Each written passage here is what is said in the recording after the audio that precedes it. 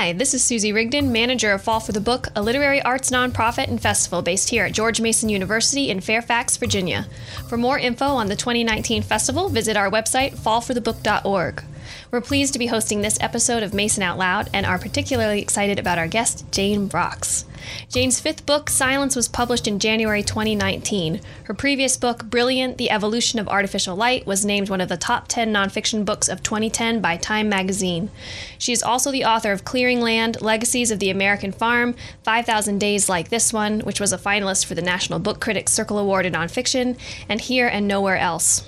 Her essays have appeared in many anthologies, including Best American Essays, the Norton Book of Nature Writing, and the Pushcart Prize Anthology. She has been awarded grants from the John Simon Guggenheim Foundation and the National Endowment for the Arts, among many others. Welcome to the program, Jane. Well, thank you for having me. How do you approach research on such an extensive social history like Silence, which ranges from the silent solitary confinement of the Eastern State Penitentiary in Philly to the silence of monasteries to the silencing of women? Well, I guess the only way to answer that is I have to follow my nose.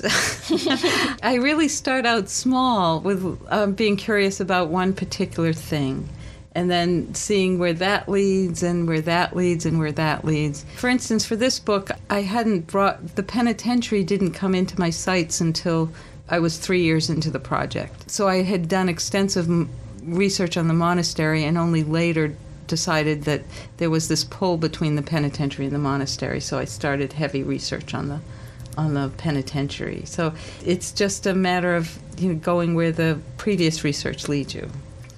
Well, that kind of answers one of my other questions about how you settled on the juxtaposition of the kind of transcendence and punishment. When I was just focusing on the monastery, the material itself seemed to kind of be leaden on the page. It didn't. I couldn't see it carrying a whole book, at least not in a way I could write it. And it wasn't until I had heard something about Eastern State Penitentiary, and a little voice in my head said, "Go there."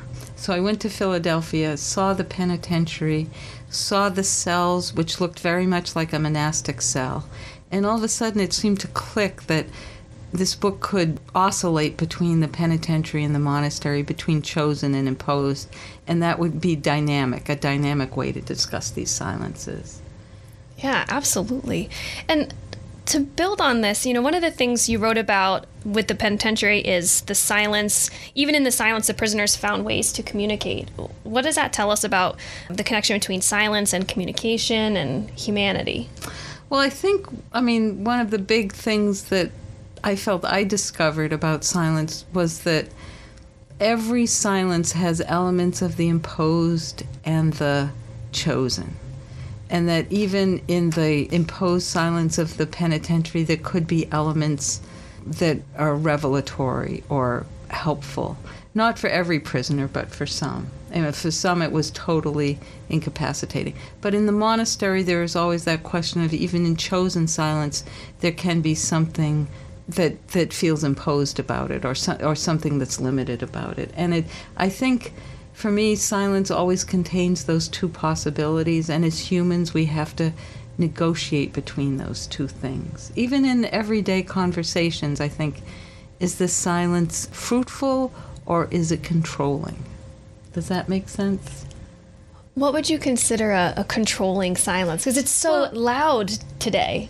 Yeah, but say you're speaking with some, or you don't communicate with someone. That could be a kind of way to control them, correct? Interesting. The silence can be used as a means of control. How can people respond to you if if you keep silence within? So, with that in mind, what do you make of the role of silence today? Is it always that way, or is there much silence that's happening? Well, John Cage, the composer, made a wonderful remark. He said, "Silence is not acoustic. It's a change of mind, a turning around." And I think, we live in a very noisy culture. But I think for many people, there are some people who have no choice but to sort of be immersed in the culture, in that noise. But for many people, it's a choice to keep silence at bay. And you can always choose to even take 15 minutes at the beginning of the day to sit in silence and explore what happens in that silence. It's not, I mean, it's a choice to fill our days with noise for most of us. And it's a choice also to try to find a place for silence within. Does that make sense? Yeah, and feeling comfortable too. I mean, Cage's, I might get the name wrong, is it 433? Yeah. The whole piece that lives in silence, and this is something I always play for my students, and I get giggles at first when he's just sitting there, but then figuring out what's silence, what's music. Yeah. How do you work with it? Interesting thing about that piece is I suppose that you could never hear it again as it was first heard. When that first audience was absolutely bewildered by, they had this expectation of hearing music, and, the pianist sat down and didn't play a note. And John Cage said afterward that, people were storming out of the hall, and it was in a rural setting, and he said, and there was very interesting music all through their storming out. There was the sound of the world outside, there was the sound of their impatience and anger as they were leaving. So, I mean, he was attuned to, they were making a kind of music even in their resistance to his, he was just saying, listen to the world, really. And that's such a difficult thing to do sometimes. Yeah. Oh my gosh. So one of the silences that I mentioned that you talk about is the silencing of women. And I know that you've done a lot of research in historical methods. Could you talk a little bit about some of those historical methods? And then maybe we could talk about some modern methods, or do women have more of a voice now because of technology? Yeah, that was the hardest section of the book for me to write, frankly. And sometimes I just had to turn away from it and work on another part of the book because it's grueling. Historically, for even they were punished for seeming to talk too much or talk too loudly. In colonial America, they were put on a dunking stool, tied up, put at the end of this machine and dunked into a pond. And they could be dunked 4 or 5 times until they promised. In 16th century England, they had actually a bridle put over their head, an iron cage put over their head with a bit that lay on their tongue so that they couldn't move their tongue, and were often paraded through the street. So it was just these humiliating and physically horrendous punishments for simply being perceived to speak too much. And I don't, into the 19th century, people could be charged with being gossips or scolds. So, and even in the penitentiary, I mean, to me, this was really illuminating in that there were in the original design for the penitentiary, there were no spots for women, not because women didn't offend, it was because women. The idea behind the penitentiary, it was a place of redemption where their silence and solitude would lead to the prisoner's redemption. But women who transgressed were not thought capable of redemption. So the demeaning of women was very deep. So instead of this place of redemption, where would they go? I mean, women were often, jailed. They were in the chaos of the jails, which was very different from the penitentiary. And it was mostly, for being prostitutes or petty thieves. Most women didn't commit serious crimes. But then they would be jailed and then let out into the world. But there was no, the idea of redemption for women was not part of the discussion of the penitentiary. So now with all of this noise and social media and these platforms that can really reach around the world, do you feel like women have more of a voice, or their voices are amplified, or do you still have some fears about silencing of women, perhaps maybe in some countries more than others? Or well, certainly throughout the world there are countries where women definitely are still silenced. And in our culture, our particular American culture, I think women have more of a voice now. I think it's much more complicated now, and I think there are still the ways of silencing women are more subtle, maybe, now. But I still feel as if it's a fight to be heard, to be taken seriously, to have the weight of our words being given the same weight as other people in the culture. So I think that silencing has become more complicated for women. So, shifting gears a little bit, I listed several of your books in the intro, and your other books have tackled similarly large and powerful topics like the history of artificial light and the legacies of the American farm. You mentioned your nose leads you in those directions. So how did your nose lead you to those directions? You know, my writing career started in a very sort of modest and personal way. I was writing about my own experience with my family's farm and my family's heritage. And gradually, over my first 3 books, the lens widened, and I started seeing my family's experience on the farm in relation to the immigrant experience in America and also the experience of farming in America. And so every book just made the circle around farming and our personal farm a little wider. And I think my experience of writing those 3 books over the years gave me a little bit more confidence with research, gave me time to sort of settle into my own voice as a writer.